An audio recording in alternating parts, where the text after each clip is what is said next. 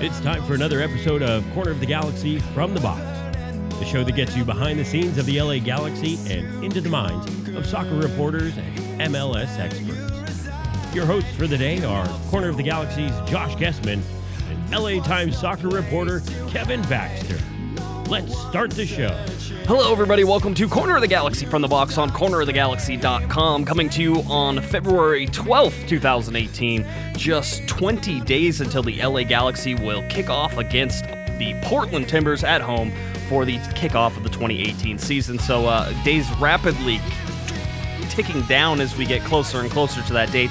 LA Galaxy played their first preseason game in Southern California, their second overall, improved their record to 1-1 as they beat New York City FC 3-0. We will, of course, talk about that game and all the little bits and extras that will follow that. And Galaxy have a busy week ahead as they will play a game up in Santa Barbara on Thursday against Fresno FC, and then they will head back down on Saturday to face off against the San Jose Earthquakes at the Orange County Great Park. And I don't need to remind you, but that is the Corner of the Galaxy open house on February 17th as well. So we'll have more details about that before we're done. All right, let's not waste any more time. He's on the East Coast, so technically he's living in the future by at least 3 hours. Mr. Kevin Baxter, how are you feeling today, buddy? I'm doing well. It's very cold here. I'm in Raleigh, North Carolina with the Kings, and a couple things about hockey. The nets are a lot smaller than they are in soccer, really small. Yes. I don't know how they get the puck in there. And the other thing is there's a lot of Eastern European players whose name I can't pronounce either. So it is similar at soccer in that regard. I was going to say you should feel right at home. I also have a white BMW rental car, so I'm rocking the white Beamer out here. That's Kevin. I told Kevin he could have a BMW in Southern California too. And Kevin, you said no, but because then you'd have to trade in your Man City mobile, right? Well, the other part is I couldn't afford it either, but it's a rental car, and I have a lot of status with National, so I got upgraded. You are the big man on campus there. Well, we're glad that you could have, of course, tune in and join us. I know you caught some of the game on Saturday night. I, of course, was at the stadium. So the LA Galaxy win 3-0. The starters, and we'll call them starters, go 45 minutes because they were absolutely the starting lineup. And this time, score one goal against a New York City team who had most of their starters, Kevin, play against LAFC the day before. And I think there were 3 regulars on the starting 11 for New York City. So in terms of how important all of this is, it's not important at all what the score was.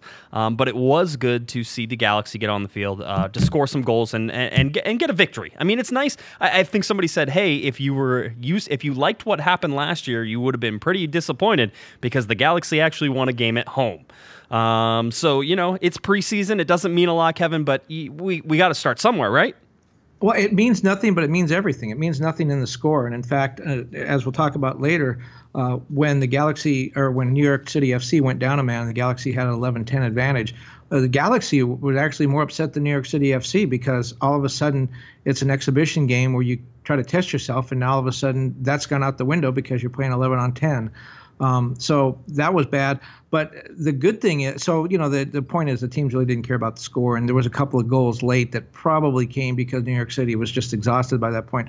But it does mean everything, and because you're starting to build some chemistry. This is a brand new team. Remember, they're going to have maybe 5 to 6 brand new starters, guys that weren't on the team when Ziggy joined it last July. Some of those guys weren't even on the team at Christmas time. So it's a brand new team, and you did see a lot of good things. I thought that there was some chemistry between Alessandrini and Ola Kamara, which is huge because those guys are going to obviously have a lot to say about how successful this team is this year. So that looked good too. I thought Gio was kind of in the mix a little bit more. Yes. There just seemed to be a lot of good things on the attacking end. And remember, everybody's not there yet. Sebastian Lletget played 35 minutes and is starting to play himself into shape. I don't think he has any problem with the foot anymore. Right now, it's just a matter of fitness, and that's starting to come. Whether it'll be there by opening day, I don't know, but it's getting better. And the Galaxy showed some depth. There was just a lot of good things that came out of that game that had no bearing on the score at all. Yeah, it was. Listen, let me give you the starting lineups. That way you can play along at home in case you completely missed it and you're using us for your entire source of LA Galaxy news. which I would say, come on, watch. That's a big mistake. Don't do that. Watch some games, all right? David Bingham in goal, Rolf Felcher at right back. You have Michael Ciani and Jorgen Skjelvik in the center, and that was the change from the previous game. Michael Ciani taking over for Daniel Steres. We'll talk a little bit about whether or not we think this is a shift in philosophy for Siggy Schmidt on this. You had Ashley Cole, who is the captain listed on this particular sheet, and we'll talk a little bit more about that as well. Perry Kitchen was playing that defensive midfielder role. Jonathan Dos Santos in the center. Roman Alessandrini out on the right-hand side. Giovanni Dos Santos sitting up on top of this formation, right underneath Ola Kamara, who was the starter up top, and Emmanuel Boateng is on the left. That is how the Galaxy actually listed all these, and they did list Giovanni Dos Santos as a midfielder. So if you were going by what they had listed, you had a 4-5-1 technically, where I think we would agree it's probably a 4-3 or 4-2-3-1 is probably more how we're going to define that. But nonetheless, that's sort of how they had in there. It does kind of look like a diamond midfield, though, with Perry Kitchen at one point and Gio at the other point, and then Jonathan in the middle of the diamond. It's a five-man diamond. Yeah, it's a five-man diamond instead of a four-man diamond. I agree with that, and there certainly is, again, Kevin, you and I touched on this, there is some fluidity in this in terms of Roman Alessandrini suddenly showing up in the center of the field where Giovanni Dos Santos was, and even Emmanuel Boateng cutting through the center and Giovanni Dos Santos floating out to the left-hand side. Ola Kamara starting runs on the far right-hand side or the far left-hand side. I like the variety and the looks that they're able to sort of provide right now. And here's the thing: you talk about this being a new lineup, and you're right. There's a bunch of new players. The majority of those players, though, are on defense. The only sort of guy who they're really trying to work into the mix on that offensive side is Ola Kamara, and we saw in that RSL game he was sort of passed around instead of included. And in this game, and certainly talking to Ola after the game as well, you could tell he looked more comfortable. There was some fluidity and some familiarity being bred there with Roman Alessandrini. Giovanni Dos Santos, there were a lot of people, Kevin, and I think maybe this is the default position for some people, who were just bashing on Giovanni Dos Santos in this game again, saying that he didn't do anything. And I thought he was active. I thought he was engaged, and quite honestly, he had a couple shots. He had one shot for sure that he probably should have done a little bit better with. Roman Alessandrini missed him on a wide-open cutback in the middle of the box after Roman did some dancing along the end line that was, if I can say so myself, Kevin, sexy as hell.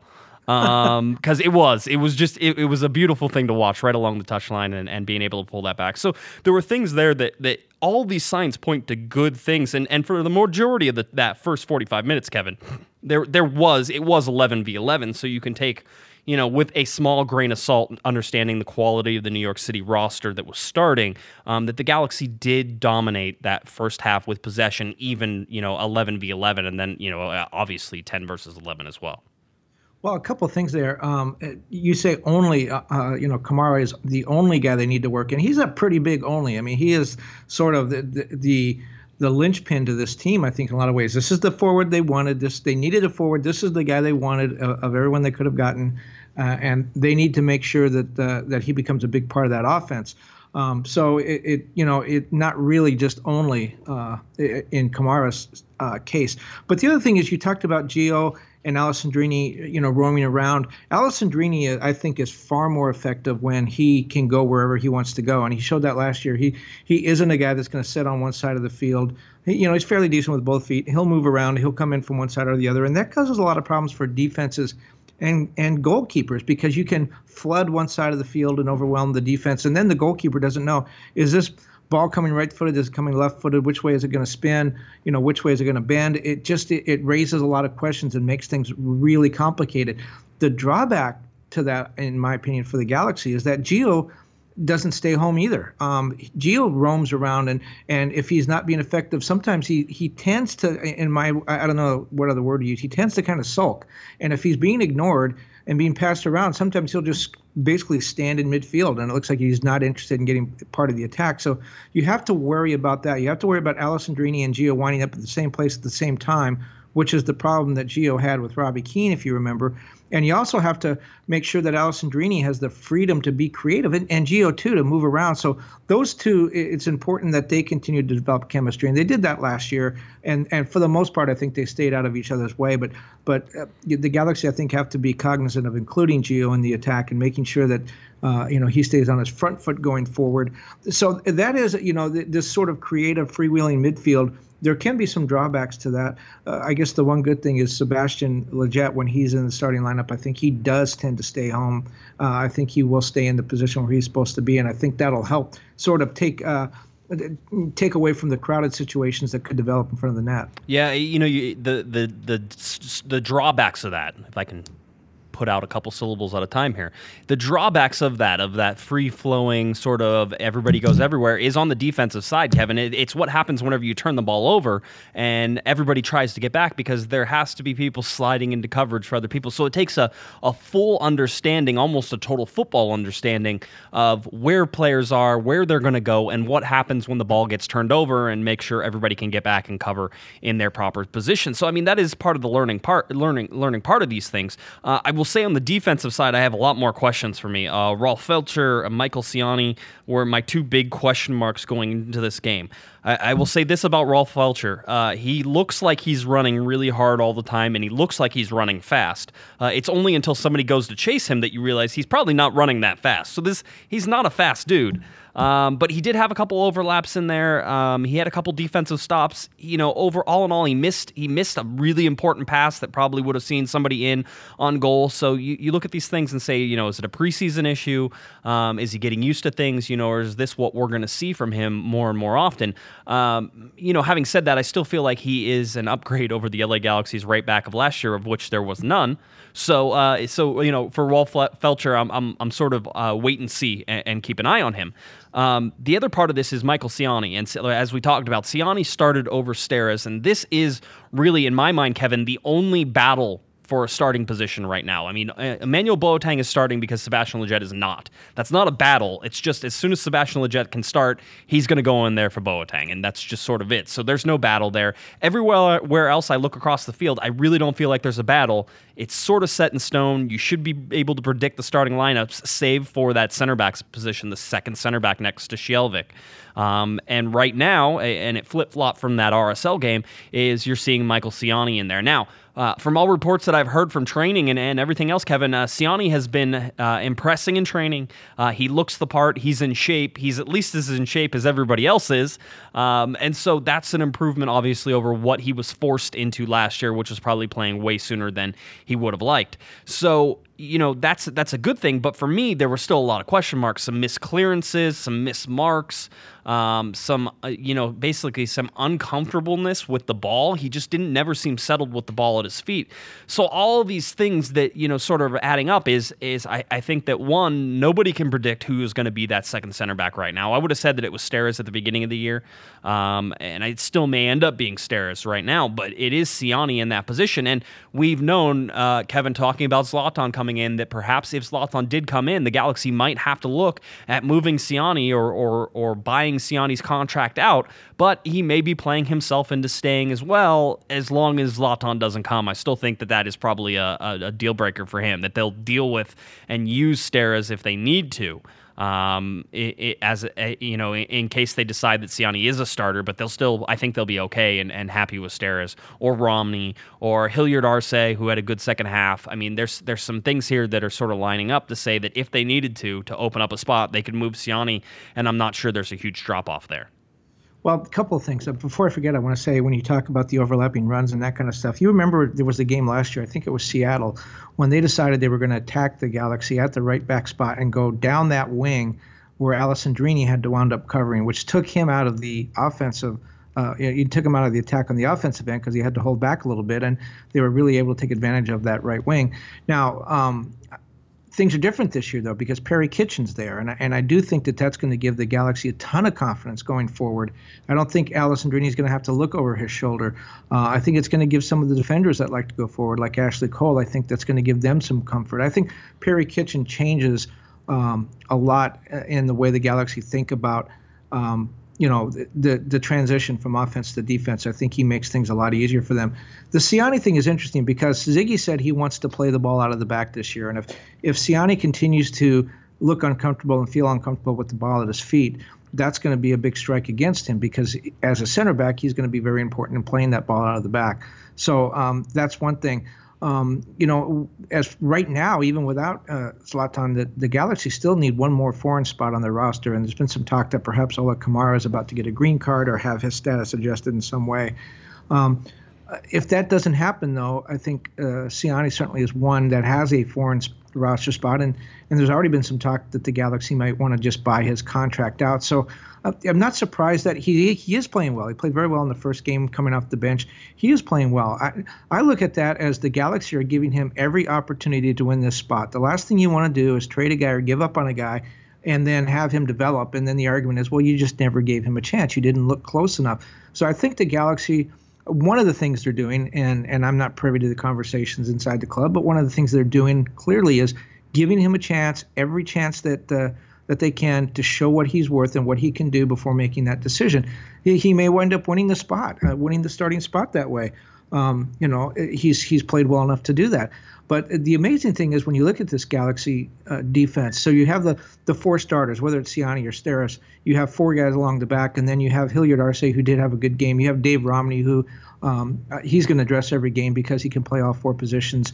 Then whoever doesn't win the center back job, there is going to be one of these guys who's not going to dress every week because I don't think you're going to dress three defenders for every game. I don't think three defenders are going to be part of the 18 every week. So you're going to have a really, really good defender who is going to be watching from a luxury suite. That's kind of a good problem to have, and it gives you a lot of flexibility if you need to move somebody for a roster spot or to create salary cap space or just to maybe get a forward or another player that you need.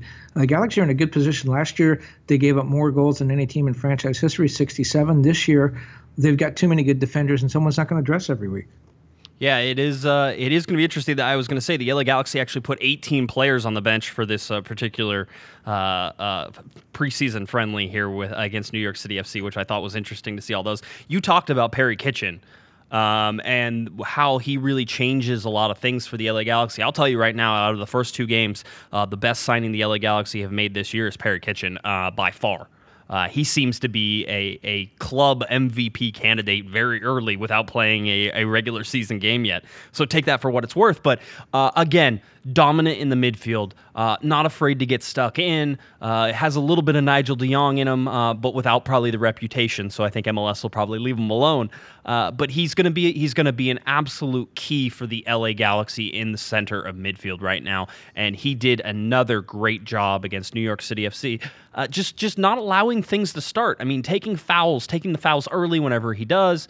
Not allowing things to get dangerous and tracking back and working hard to track back. And I think he beat Jonathan Dos Santos to track back on one of them. And that freed Jonathan up to actually cut into the center. And so as Perry was tracking back and covering on a defensive side, Jonathan Dos Santos was able to get into the center and actually intercept the pass whenever it came. So all these things working together. So for me, Perry Kitchen has been by far the best signing the Galaxy have made, but obviously Ola Kamara could be, I still believe, is the most important piece of this LA Galaxy team this year, and the one that if he got hurt for some reason, they'd have the most difficult time trying to replace. And that's sort of one of the things that we talked about on Thursdays. Who's the Galaxy's most important player? And I sort of defined that, Kevin, as the drop between the guy who's starting and the guy who has to back them up. And right now, that's for me is Ola Kamara, because the drop-off goes into places I'm not sure you want to go, or at least not for a starting spot right off the bat. You could possibly move some other pieces around in order to get some of the starters that are already there up into that position, but there's still a drop-off for whoever you're going to bring onto the field after that. So, again, Perry Kitchen, Ola Kamara have been sort of the two targets and the two focuses of things that I've been watching in these preseason games. And, hey, the Galaxy got screwed a little bit, Kevin, going down or having to play down a man. Now, I talked to a player afterwards because I had heard that Siggy was not happy whenever he was in Tucson. He saw, I think, a San Jose and maybe a Portland game. They were playing each other, and somebody got ejected in that game. Siggy saw that and was sort of, ranting a little bit and saying, hey, this is ridiculous. It's an MLS preseason game. He goes, we want to practice 11v11. He goes, seeing guys play up a man is not helping anybody out. You're not helping either team. He goes, and so I think maybe he was ranting against the formality of some of these things. And I will say that on Saturday night at StubHub Center, it was actually a pretty formal affair, quote unquote, a formal affair. VAR was in effect there, Kevin.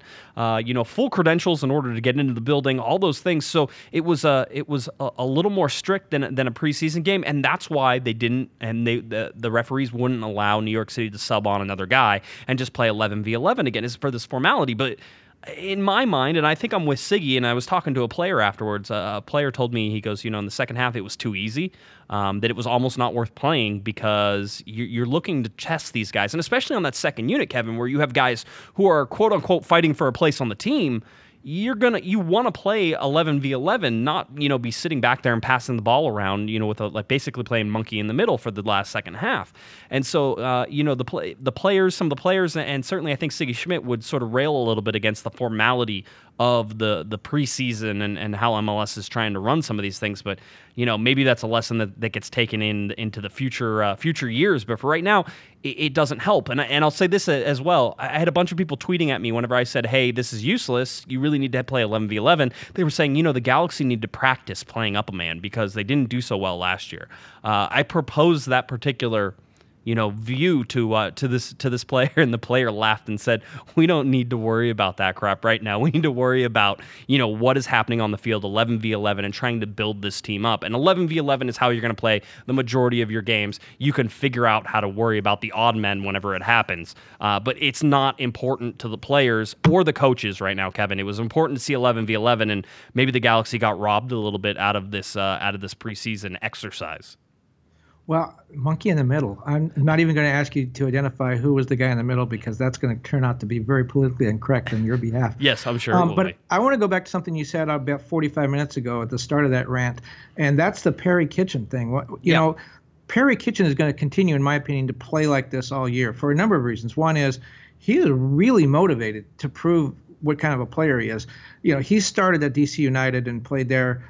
He was the most valuable player at DC United in 2013 and then went to Europe, and things did not work out. The first club he was with, he was team captain, then they changed managers, and he fell out of favor with the manager, went to Randers, didn't really play as much as he wanted. I think he's coming over here with a huge, he won't say it, but I think he has a huge chip on his shoulder. He has said things didn't work out the way he planned, but I think he looks at that as people didn't appreciate him. And they didn't give him the kind of chance we're talking about with Siani. I think he's very disappointed in that. I think he feels like he is a European level player.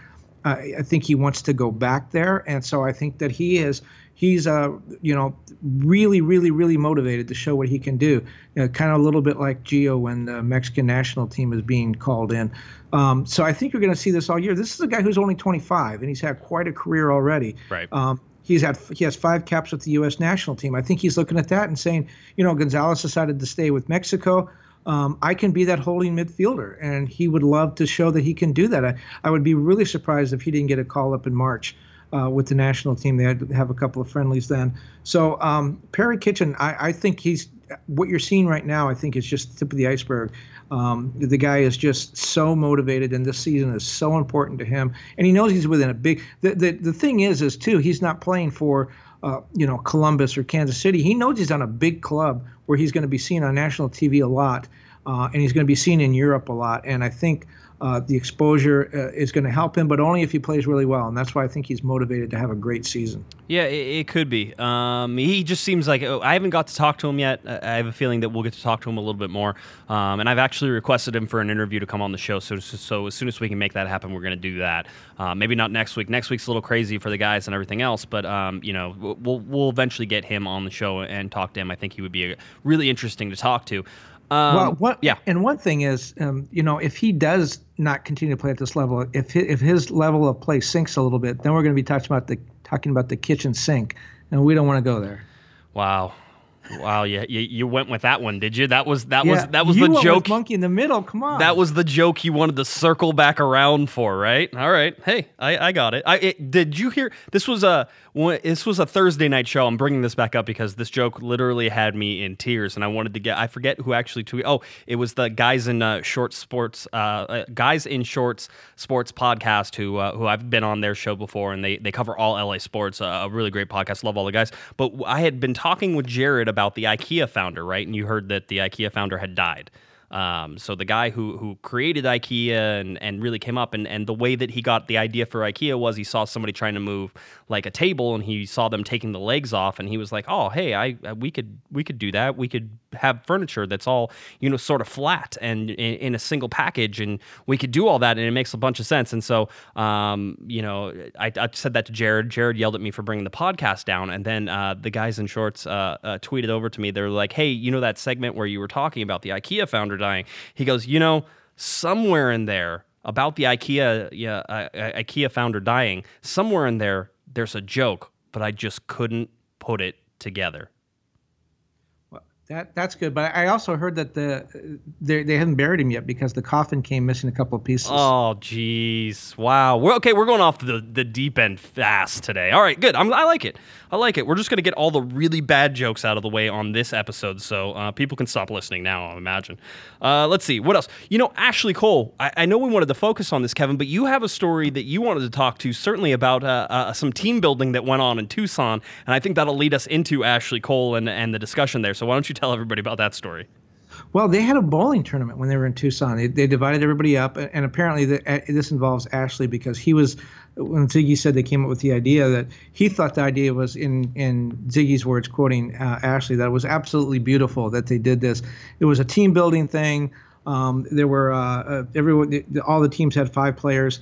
The team that actually won, they had 714 points. It comes out to, I don't know, about 140 something a player. It was Jorgen Alessandrini, a couple of G2 guys, and then Junior Gonzalez, who's one of the staff players, or staff people rather. They won the tournament. Ziggy said there were some people that were pretty good bowlers, and about the highest anyone got was around 170. There were some players who were pretty good, and then there were some players that were awful. They did not have the bumpers up in the gutter, which I always need when I'm bowling. Right. But Ashley never experienced anything like that in Europe before. Where I guess a lot of the players kind of think they're a little bit too big to do that kind of stuff, but they just basically took over some bowling alley in Tucson, insert your own joke there, and divided up into 5-man teams and had this tournament. And it was great. Ziggy did tell me that with so many new people on the team and so many Galaxy 2 people and the young guys like Efraim Alvarez and others trying to find their place and figure out how to fit in and when to speak up and when not to speak up, that team building was the reason they went to Tucson. It's the reason they're going to Santa Barbara this week. And it's just a way for the guys to get to know each other. They don't go home to walk the dog and be with their kids. They stay together 24/7, get to know each other. And this bowling tournament was part of that because, when you're bowling, you really can't act like someone you're not. You can't try to be somebody you aren't when you've got a bowling ball in your hand and those goofy shoes on. So everybody enjoyed it. But the takeaway with Jorgen and Alessandrini being on the winning team is apparently bowling is huge in Europe now. Oh, okay. There you go. So it was the Europeans who dominated, right? It makes sense. Makes some sense. Well, before we even get to the Ashley Cole news, I want to give you a little observation that I had from the locker room after the LA Galaxy's preseason game. So I went down to the locker room. We talked to 3 players. We talked to Ola Kamara, Tomas Hilliard-Arce, and we talked to Baggio Husidic, but was certainly in the locker room and listening to the guys sort of joke around and have a good time. I will tell you this, Kevin. There were a bunch of guys in there after that preseason game making plans with each other to meet up after the game and go do something. Now, it's fairly common for the guys after games to go out and, you're able to at least, relax a little bit after the game. You usually have the next day off for recovery, that type of thing. And in Germany, they actually encourage, I believe, their players to go out and drink some beer. All right, it's supposed to help, so that type of thing. So maybe some of these guys are going out, but it was multiple players across different age groups. It seemed like it was a collective thing, like everybody was going to go out, and so it was nice to see. Because I'll tell you one thing you didn't see last year, Kevin, was guys making plans to hang out with each other after they were done having to hang out with each other. So I would put the temperature on the locker room right now, and sort of the feeling in the locker room as ridiculously optimistic, very confident, and they all seem to like each other so far. Maybe it's because you haven't lost the game yet. There's nobody to blame. But even with all the competition, certainly that Siggy is trying to create, and with all the players into camp and all these different things, right now, the mood in the locker room seems like it's jovial, fun, and very interesting, which is good. Let's go back a little bit. I mean, it is huge that happens, because let's go back a couple years to the MLS Cup winning teams with Beckham and Landon Donovan. As great as those teams were, team events had to be organized. Landon was one that would do this, where we are all going to this restaurant tonight or to this bar, and it's mandatory and everyone has to come. That's not organic. That you feel like that's homework now. Maybe you don't want to be there. Maybe you had plans, or it's your wife's birthday, whatever it is, and you're ordered to come there. That may be fine, and the guys may have a good time, but it's not organic. And then a couple years ago, the Nigel de Jong team, and the Steven Gerrard team, that team was divided in three ways. And we've talked about this before. There was the old MLS guys, the young MLS guys, and the European guys. And they formed into cliques, and they didn't talk across cliques. And at the end of that season, there was a team dinner that was ordered. Everyone had to come, and everyone talked about how great it was to clear the air and have that happen. But again, not organic.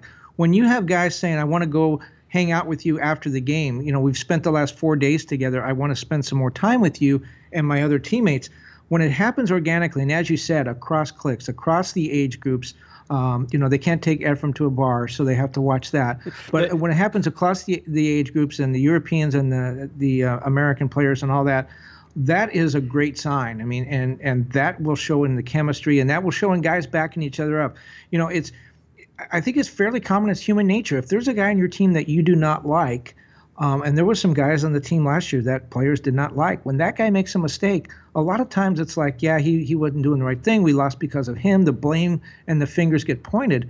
When you guys are all teammates and you're all together, all of a sudden it's like, hey, we lost the game together. It was no one's fault. Yeah, perhaps someone made a mistake, but I should have been there to cover for it.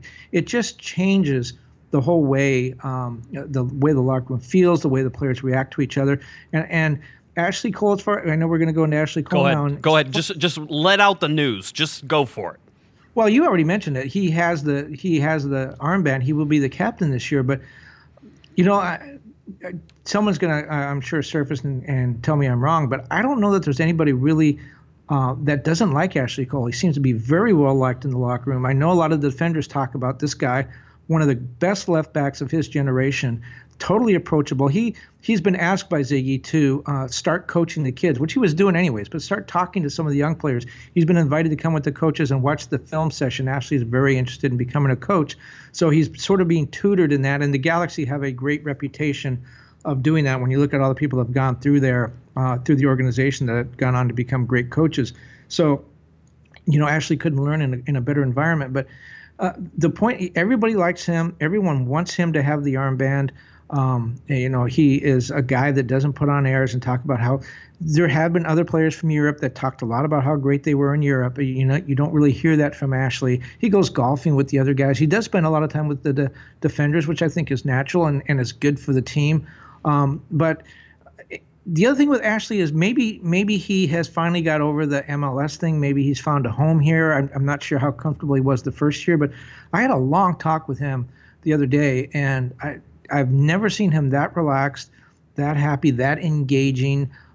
He was witty. He had one or two word answers, and if you didn't like a question, I wasn't sure where you were going with it. He was very apprehensive about what you were trying to get out of him. This time it was wide ranging. He talked about his girlfriend. He talked about his, her being pregnant. He talked about his family. A lot of non-soccer stuff that he was very reticent to talk about in the past. And I just think he's a lot more comfortable and a lot more happy. Ziggy talked about giving him the armband, and what Ziggy said was the team allowed him to take it. He says he tries to let the team dictate without asking them. He just watches. Who do the players gravitate to? Who do the players talk to? Who do they like? And he said he felt as if the team, without being asked, came to him and said, okay, this is the guy who's my captain. I want this guy wearing the armband. This is the guy that I want to follow out. Ziggy said that Ashley this year is totally into what they're trying to do. He's totally behind the culture. He likes what the team is trying to build. And Ashley said maybe, Ashley in the same sort of conversation said, maybe the players want me to be captain. I'm not too sure, but I kind of want to lead this team and I want to do something special. One thing he said about the fans, too, when I asked him about coming back, and he said that there's no way he could have retired at the end of last season because the season was so bad. He didn't want his career to end that way. But then, and people in the podcast, I'm sure will find this interesting, he made a point of talking to the fans, and he said, I don't want to let them down. They've been great with me, and they deserve better. And so that's one of the reasons he came back. It's for the fans. It's so crazy to think about where that all started with Ashley Cole and the fact that even on this podcast, everybody, including myself, was like, no, Ashley Cole is washed up. You don't want him. He said he didn't want to come to MLS, all these things. It wasn't until we found out what the price was going to be that it started to be more palatable. And now you look at the guy, and ever since he joined the team has been just an amazing contributor for this LA Galaxy team. He's a guy is going to give 100% every single year. And as long as his legs stay in there, Kevin, I mean, you have to imagine that he could have just as good a year as he had the year before and just as good as the year before that. I mean, and the way that he has everybody behind him. You look at, he left the United Kingdom and England, and people don't like him there. I think I told everybody that as I went. There's lots of people who don't like Ashley Cole in the United Kingdom, and I don't think he liked living under the spotlight in the UK as well. And everybody makes mistakes. Lots of things happen. I get it. I can tell you that, from all my dealings with Ashley Cole, and Kevin, you can back me up, say, I have found a man who is ridiculously smart about the game of football, which shouldn't surprise anybody. Is motivated and just knows how to be a professional, and that's sort of what was missing in some of these guys that you've seen come to the team as of late. You had Landon Donovan, who knew what it meant to be a professional soccer player. That means he knew how to train, he knew how to show up, he knew how to do all these things, get his work in, do his extra things that he needed to do, and leave. And he taught that to other players. And there were so many professionals like that on those championship-winning teams that you were missing some of that. Maybe not in 2015, but certainly in 2016, 2017. There were things that were missing in that. And with Ashley Cole, you get that consummate professional, and you get a guy who seems to be embracing being in Southern California. I'm sure he can walk down any street in Manhattan Beach or down in downtown Los Angeles, and for the most part, people have no idea who he is. And whether that's because in Hollywood we allow stars to just sort of live their lives a little bit better, although there's certainly people that we bug. But you can see that he's just comfortable here. And that is a great news for a Galaxy team who are going to be, depending on him to be 37-year-old Ashley Cole and go out there and play every single game for the most part.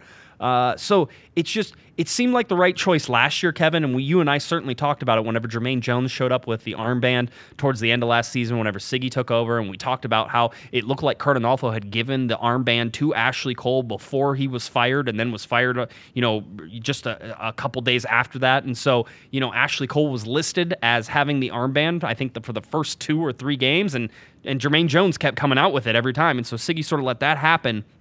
Here, you have the players doing it. You have the players making a decision, it seems like. It seems organic. It's the right choice by all accounts. I certainly think you and I would gauge it that way. So I just see there's no downsides to this whatsoever, and the Galaxy are lucky to have Ashley Cole. And I think that's what Ziggy means when he says, I let the team choose. I think he felt like he chose last year, or Jermaine simply, beat Ashley up and took the armband away from him.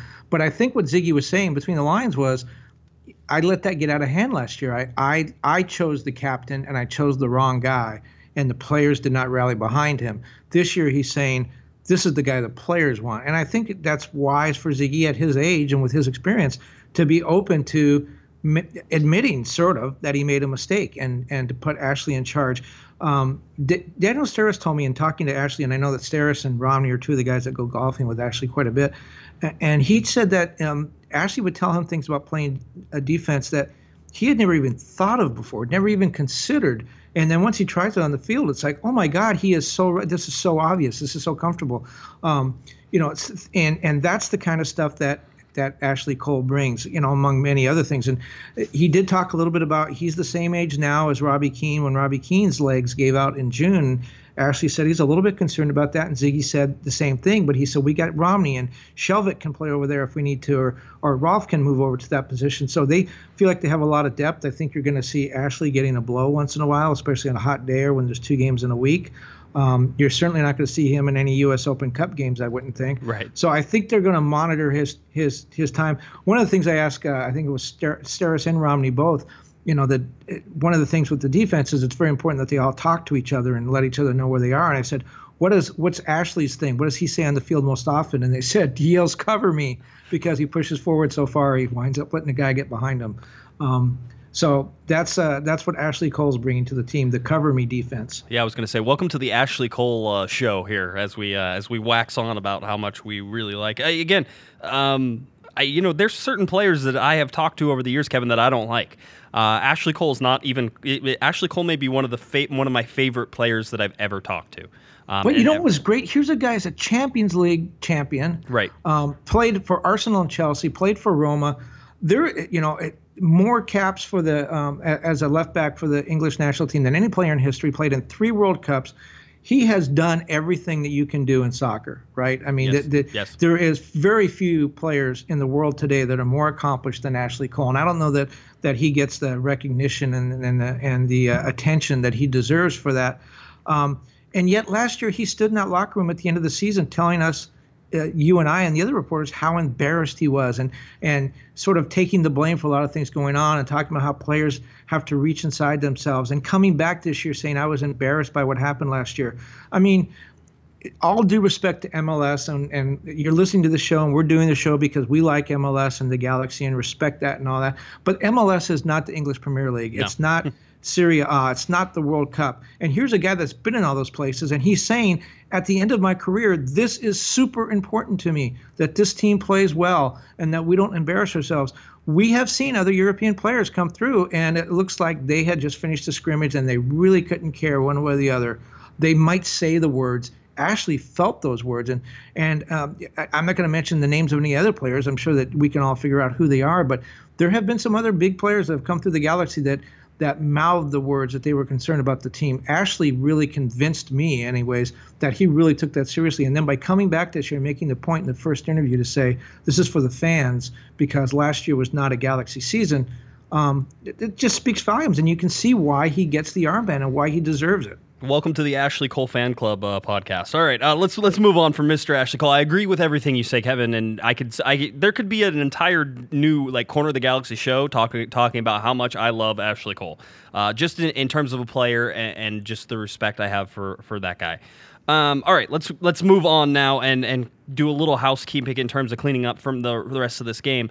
Sebastian Lletget did play in that second team. Kevin got 35 minutes. It was funny to hear Siggy Schmidt talk about it afterwards. One of the reporters asked him about Sebastian Lletget and his time out there, and he goes, I told Seba that I would give him, between 25 and 30 minutes, and he goes, and here it is, the 32nd and 33rd minute, and Siggy was sort of, almost miming like he was rooting for Lletget because he was getting so close to scoring, and he was like, maybe I should just leave him out a little bit longer, just maybe a little bit longer, he's going to score that goal, and finally he's like, I had to make sure that my heart wasn't going to overrule what my head was telling me, and so he had to pull Sebastian Lletget off. And again, this is all precautionary. There's no injury with Sebastian Lletget. This is all just working back from that injury that he had last year, but he's 100% good to go, and I'm sure Sebastian Lletget would have told you that he was ready to play, the rest of that game, those final 10 minutes there, but the 35 minutes that he got was impressive. He was active. He was running around. I know that he got taken out at one point, and everybody held their breath, but he survived. Everything was okay there, and it's a good step for the LA Galaxy seeing Lletget back out there. Yeah, it is, and I think that he's feeling good. And again, fitness is the key right now. He talked a lot about when you have an injury he broke a foot. He's a soccer player. He broke his right foot. That's his dominant foot. When that happens, the fear that you have and the concern, you start to favor that, and then you start to hurt other parts of your body. He told me he doesn't even think about the foot anymore. All he needs to do is get his fitness back, and he is behind schedule. Ziggy wanted him training by the end of the year. They thought he was going to train by the end of the season in October, and he never did. Ziggy wanted him on the field before the new year. He wanted him running around in a practice. That didn't happen. He didn't train until about 2 weeks into the new year. So he's a good month, if not more, behind schedule, and he's trying to catch up. But the fact that he went 35 minutes, and I think we're going to see him go at least a half hour again in the game at the Great Park.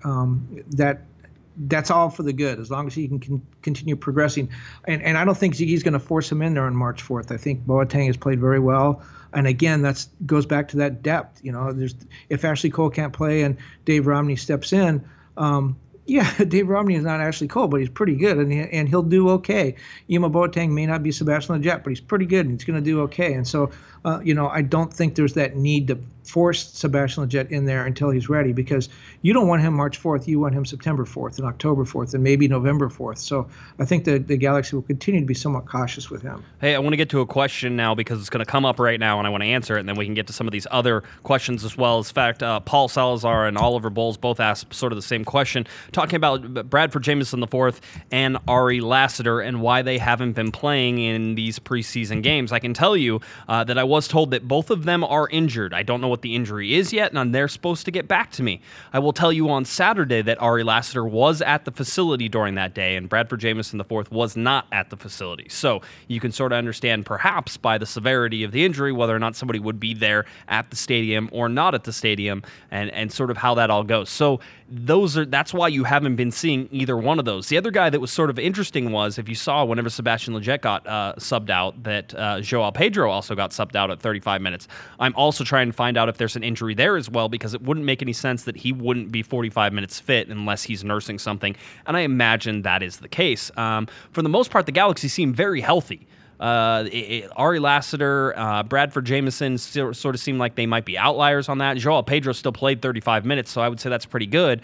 Overall, everything seems like it's going in the right direction, but BJ and Ari Lassiter not currently able to participate with the team, and so we'll sort of keep an eye on that as it comes up to these Thursday games and the Saturday game as we go. One more thing before I turn it over, Kevin, you can comment on any of those. I also want to point out that the LA Galaxy did have a trialist on the team and was at least on the bench. Did not play in this particular game, but Santiago Molina is a 21-year-old Argentinian who currently plays in Paraguay for club Cerro Porteño. He's a 21-year-old center back, would be an international slot guy. I don't know what the Galaxy have in mind. I don't know if they're looking at a possible Galaxy 2 for this, Kevin. But nonetheless, he is trialing and training with the team, and he was not with them in Tucson. So it is an addition after they had come back from Tucson. So that's sort of a little update there. Again, not much information. Haven't seen him play. Don't know a whole bunch of things, but he's at least trialing with the club. Well, I would guess that if a guy like that coming here as a trialist, he may wind up on Galaxy 2, but I would guess that there were some assurances given to him that, that the team was going to use him in a certain way. I just don't think he just shows up at your doorstep when he has an opportunity to play elsewhere and play every week. So, it's kind of tough to figure out. The Galaxy certainly have done their due diligence in scouting, and if they bring a guy like, a trialist just doesn't show up. He has to be, invited onto the field. So clearly both sides have some plans there. It could be that they're showcasing him for somebody else. Maybe some other team is interested and he needs to be fit to do that. The fact that he hasn't been in the game yet and it really hasn't been part of the major team rotation sort of gives an indication that he's not a guy that's going to be a factor at the beginning of the season if he makes the roster at all. Maurice Adu was in camp with LAFC and didn't really last more than 10 days or 2 weeks. So a trialist life is a difficult one, and a lot of times the agenda that you see, as players will tell you, when they're in that position, they're not trying out just for the Galaxy. They're trying out for any team in the world that might be interested in someone at their position. So perhaps that's what's going on. The Galaxy being nice guys, giving him a place to train and showcase himself a little bit. Yeah, it could be very very interesting. Here's the sort of thing, and the schedule is, again, I think we sort of talked about it a little bit. The LA Galaxy are off on Monday as we're recording on February 12th. On February 13th, they will travel up to Santa Barbara, training on Wednesday in Santa Barbara, and then Thursday, 7:30 p.m., the LA Galaxy versus Fresno FC, a USL team, at Harder Stadium. Now, one of the interesting or cool things, I'm going to say it, one of the cool things the Galaxy are doing doing is the LA Galaxy are going to donate all of the match proceeds to the United Way of Santa Barbara County in support of the Thomas Fire and Flood Fund. So the Galaxy will give proceeds from the match versus Fresno FC in Santa Barbara toward relief efforts for the Thomas Fire and mudslide, and the Galaxy will also host meet with the team and area first responders, those affected by tragedies, in advance of the match. So something kind of cool there. And then we talked about it, how the Galaxy will come back to Southern California, and then I don't know, is Santa Barbara still in Southern California, or does that start getting into like Central California, Kevin? What is the ruling on the geography there?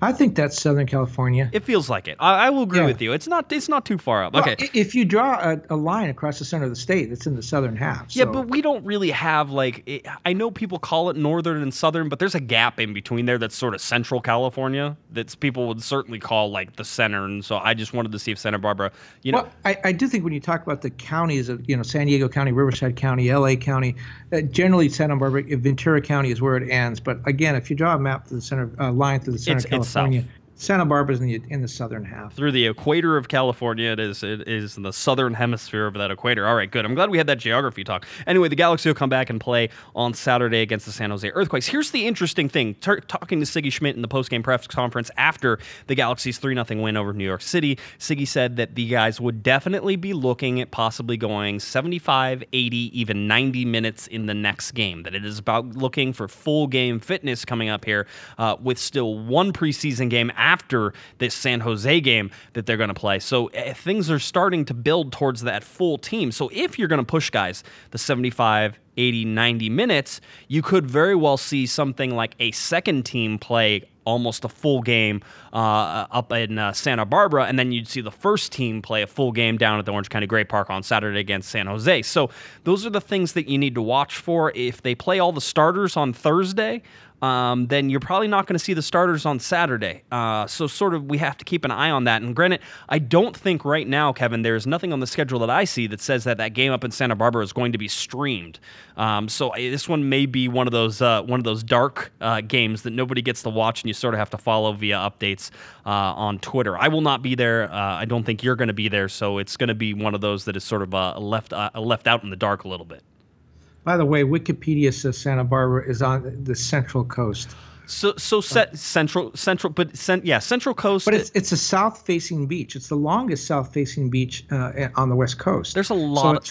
There's a lot going on here. Okay, I understand. You know what? We'll have to open up the Corner of the Galaxy geography podcast next. We're going to do an Ashley Cole fanboy podcast. Now we can do the Corner of the Galaxy geography. We could ask Ashley Cole what he thinks of the beaches in Santa Barbara. There we go. If he likes, where he thinks Santa Barbara is as well. So by the way, another, talking about Ashley Cole again, we haven't spoken about him in 30 seconds or so.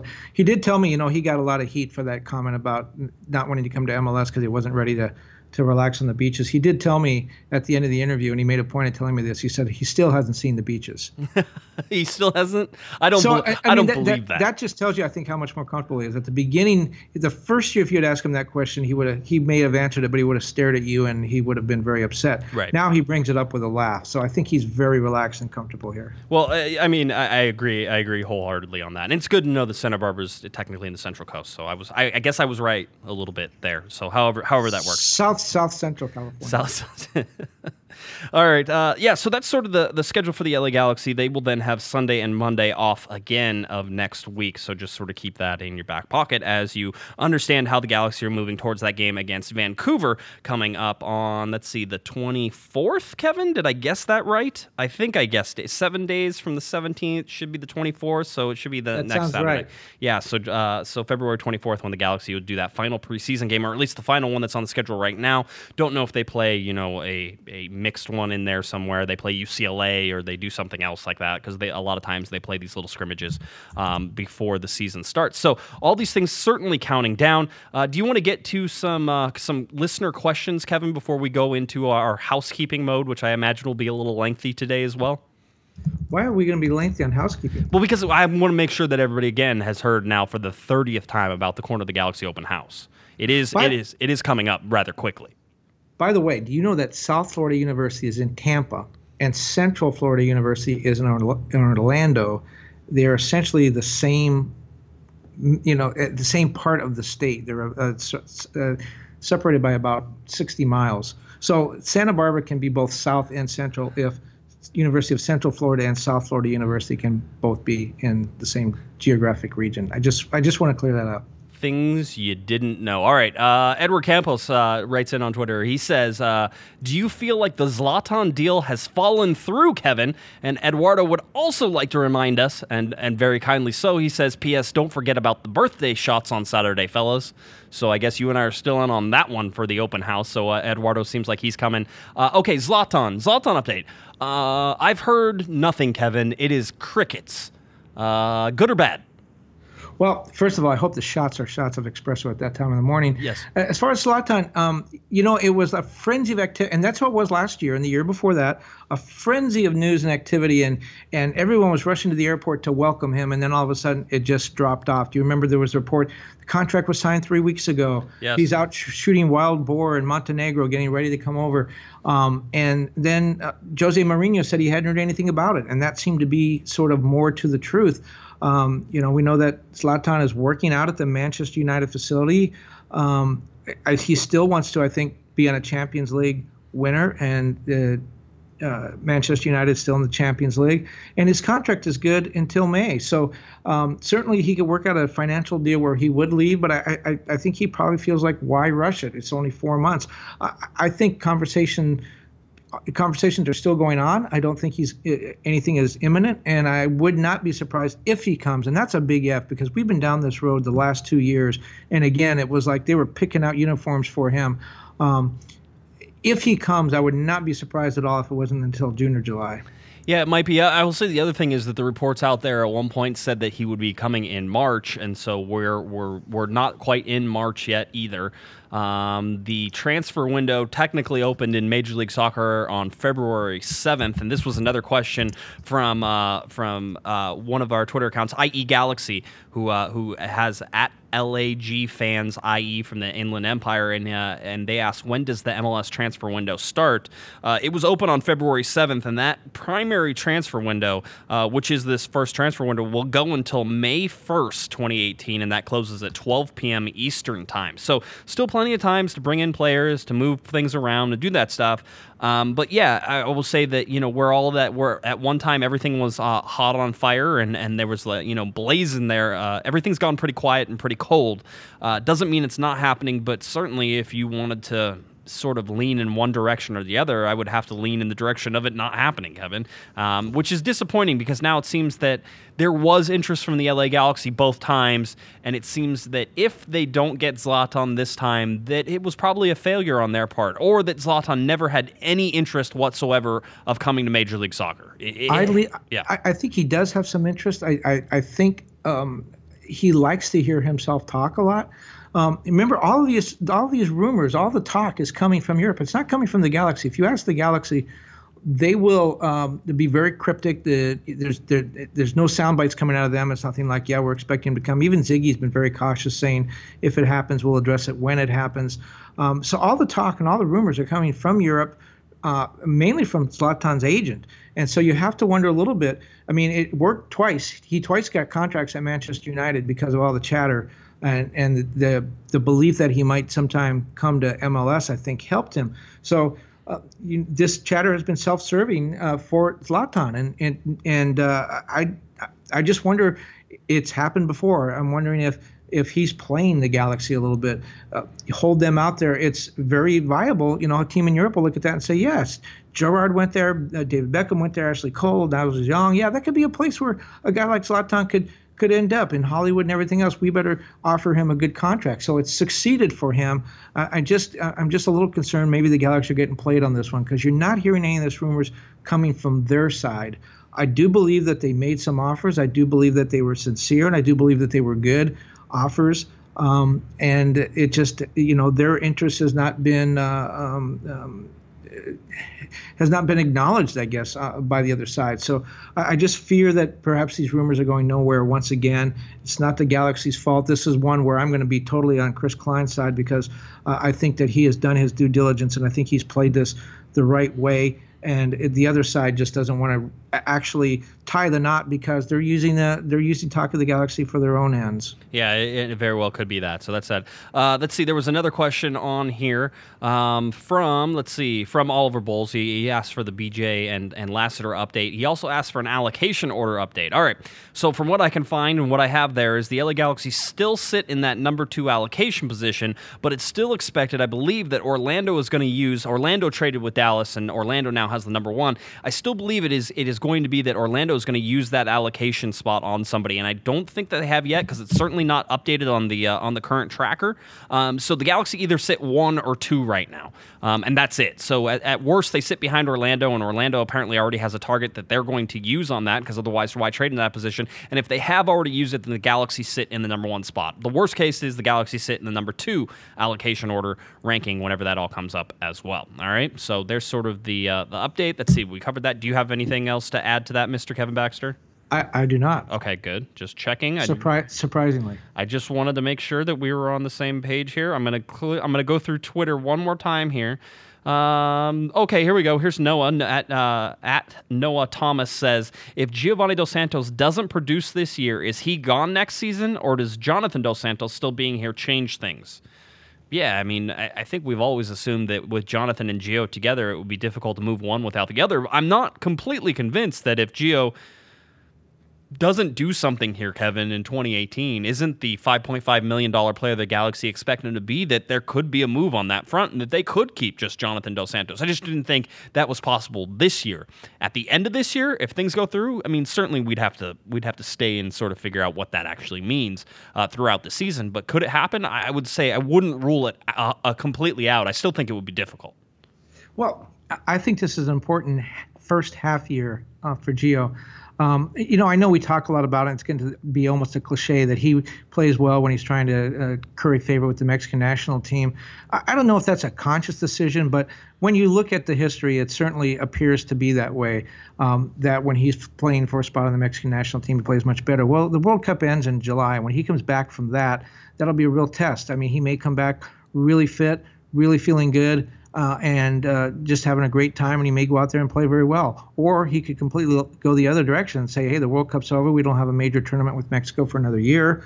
I don't need to work that hard. It depends on what Gio shows up. I mean, when he's motivated and paying attention, he's extremely talented.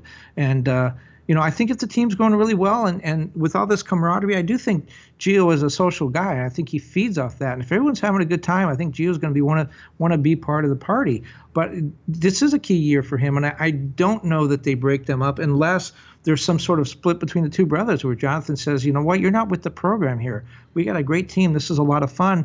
Come join the party. And if the Galaxy decide that it's worth carrying him and that salary, then I think everything will be fine. I do still see them as sort of joined at the hip, and if one goes, the other one has to go. At least now that, again, the salary may change at the end of this year, and they may decide that they need to get rid of Gio to free up some salary space for somebody else. And if that means Jonathan has to move too, well, you know what? They have Perry, Kitchen, and they're loaded in the midfield. So I could see it going either way. If Gio plays well and is motivated and starts to click with Kamara, he could be a very valuable player. But the salary is so high, I think he's really going to have to earn his keep. And the midfield is a place where it's loaded. So all of a sudden, Jonathan may not be the super indispensable player that perhaps he wants to be or maybe thinks he is. Yeah, it will be interesting to see how it goes. Somebody asked us if we would. Here we go. Here's Shane. Shane says, would you trade Gio for Zlatan right now if you could, Kevin? Would you pull the trigger? Would you get Zlatan in? Would you send Gio out?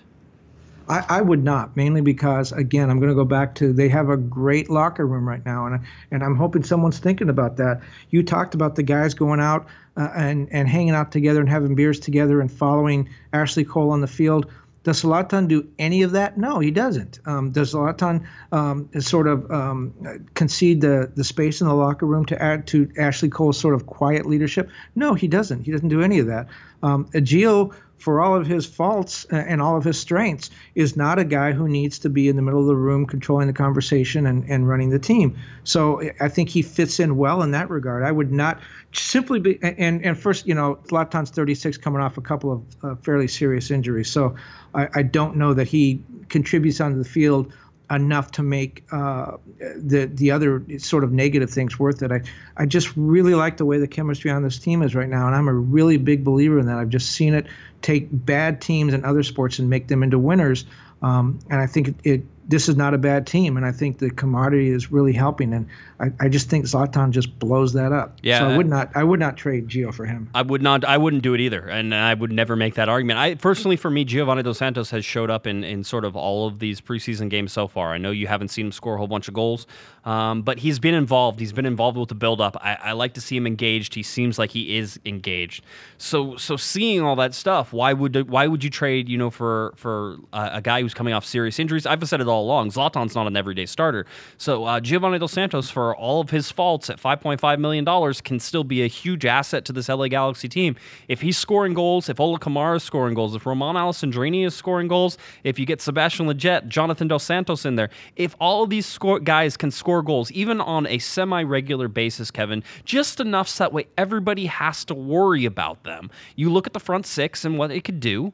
It's a dangerous front six. And if you can start getting offensive production from each of those guys, it's a very dangerous team. It starts being dangerous offensively. I still have question marks defensively. Perry Kitchen certainly helps out with those defensive question marks. I still want to see how that back line comes together, especially with David Bingham in goal as well. That is really the rebuild process for me, is those particular guys there. So I would not trade Giovanni Dos Santos for Zlatan Ibrahimovic, and I agree with you that the chemistry that the Galaxy have right now, the locker room that the Galaxy have right now, could be a defining factor in their success if they end up having a lot of success in 2018.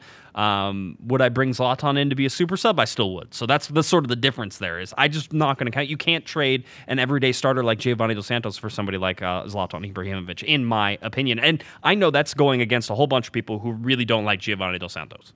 Well, the team before with Ashley Cole, or rather with Robbie Keane, and then when Gerard came in, they were big and brassy and they were loud, and Robbie Keane was always Robbie Keane was a great player and a pretty good guy in my dealings with him, but he was very confident and very outspoken. Talked about how he could score on anybody, and that's what made him good, that confidence and that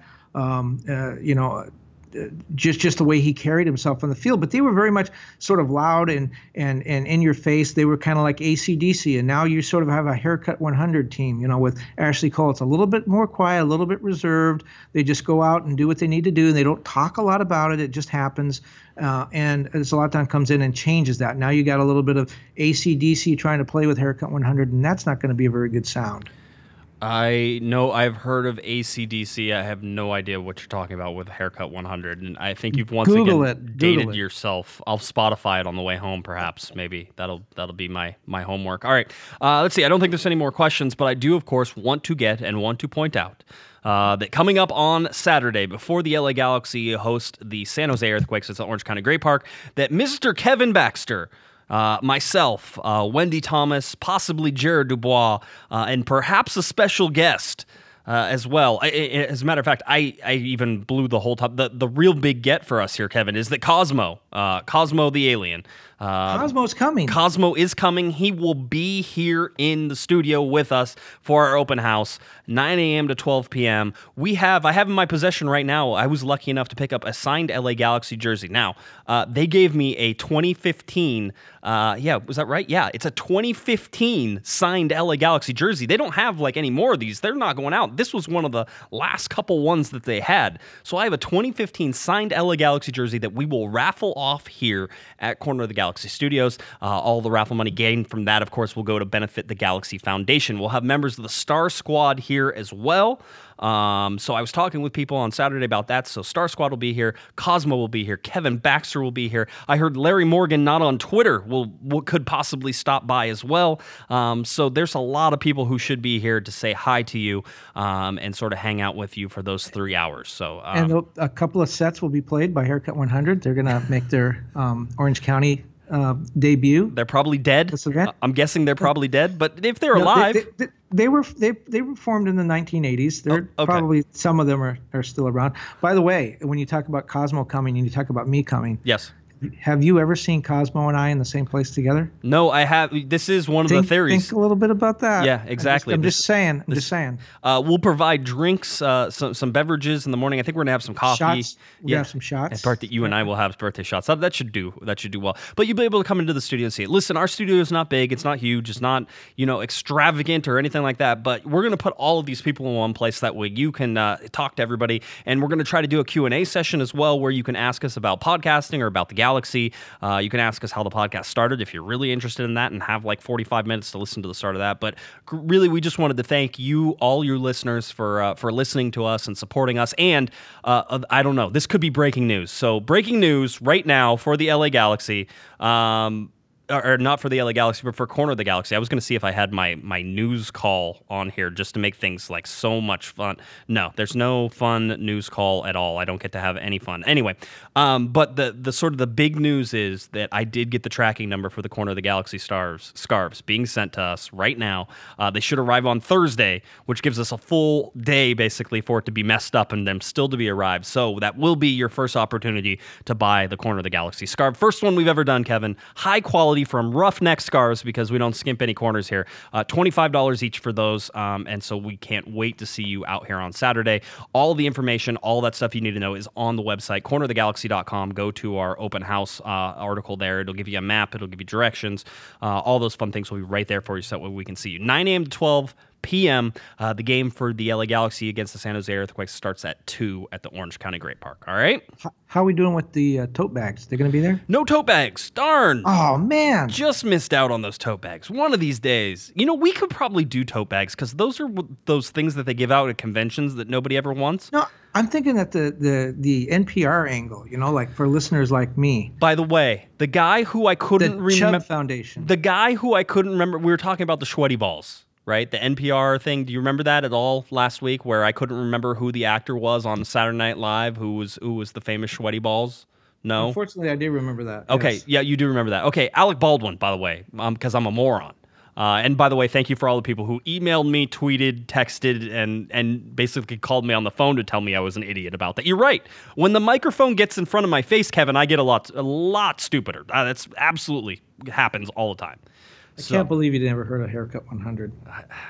Maybe I'm sure I've heard some songs of theirs. It just doesn't ring any bells. I didn't say, oh man, yeah, they were my favorite. No. Well, it was a new wave jazz funk group. It was in the 1980s and formed in a suburb of London, and that's why I say that they perfectly mimic the mood in the clubhouse now, as opposed to the AC/DC times of the past and perhaps of the future. The fact that it was a jazz funk amalgamation sort of lost me there somewhere in the ether, I imagine. All right, we're done. I don't want to talk anymore. Are you good? Do you have anything else that you want to talk about? Do you want to tell everybody that you're going to be here on Saturday so they can hear it from you? I'm going to be there. I'm driving across the country in my white Beamer. I'm keeping it. I'm leaving Raleigh with the Beamer. I'm not getting on the United flight. I'm keeping the Beamer. Not to pull the curtain completely, out from behind you there, Kevin, but you were telling me how difficult it was to operate that car because it was very techie and you didn't quite. Yeah. They way overthought this. They had to justify that big price tag. I will be there in the blue Man City Mobile. Sounds like a great time. Again, 9 a.m. to 12 p.m. on Saturday, February 17th, ahead of the LA Galaxy's preseason scrimmage at the Orange County Great Park with the San Jose Earthquakes. All right. Anything else, Kevin? You good? I am good. All right. If you're looking for Mr. Kevin Baxter, you, of course, can find him at KBaxter11 on Twitter. And then please head over to LATimes.com, where he writes and does a wonderful job covering the Kings, covering drag racing, covering the LA Galaxy, LAFC, all the soccer he can possibly muster into his articles on the LA Times. So please go over there and follow his writing. If you're looking for me on Twitter, it's at JGuessman, JGUESMAN, and of course, at Galaxy Podcast. Cornerofthegalaxy.com. You can find all the details on our open house. We'll see you on Saturday. And all of our podcasts, all that fun stuff. We cannot wait on Saturday. I am excited. We will have another show on Thursday, live show on Thursday, so still have that coming for you very, very shortly as well. All right, for Mr. Kevin Baxter, I'm Josh Gessman. You've been listening to Corner of the Galaxy from the Box on cornerofthegalaxy.com. Have a great one, everybody.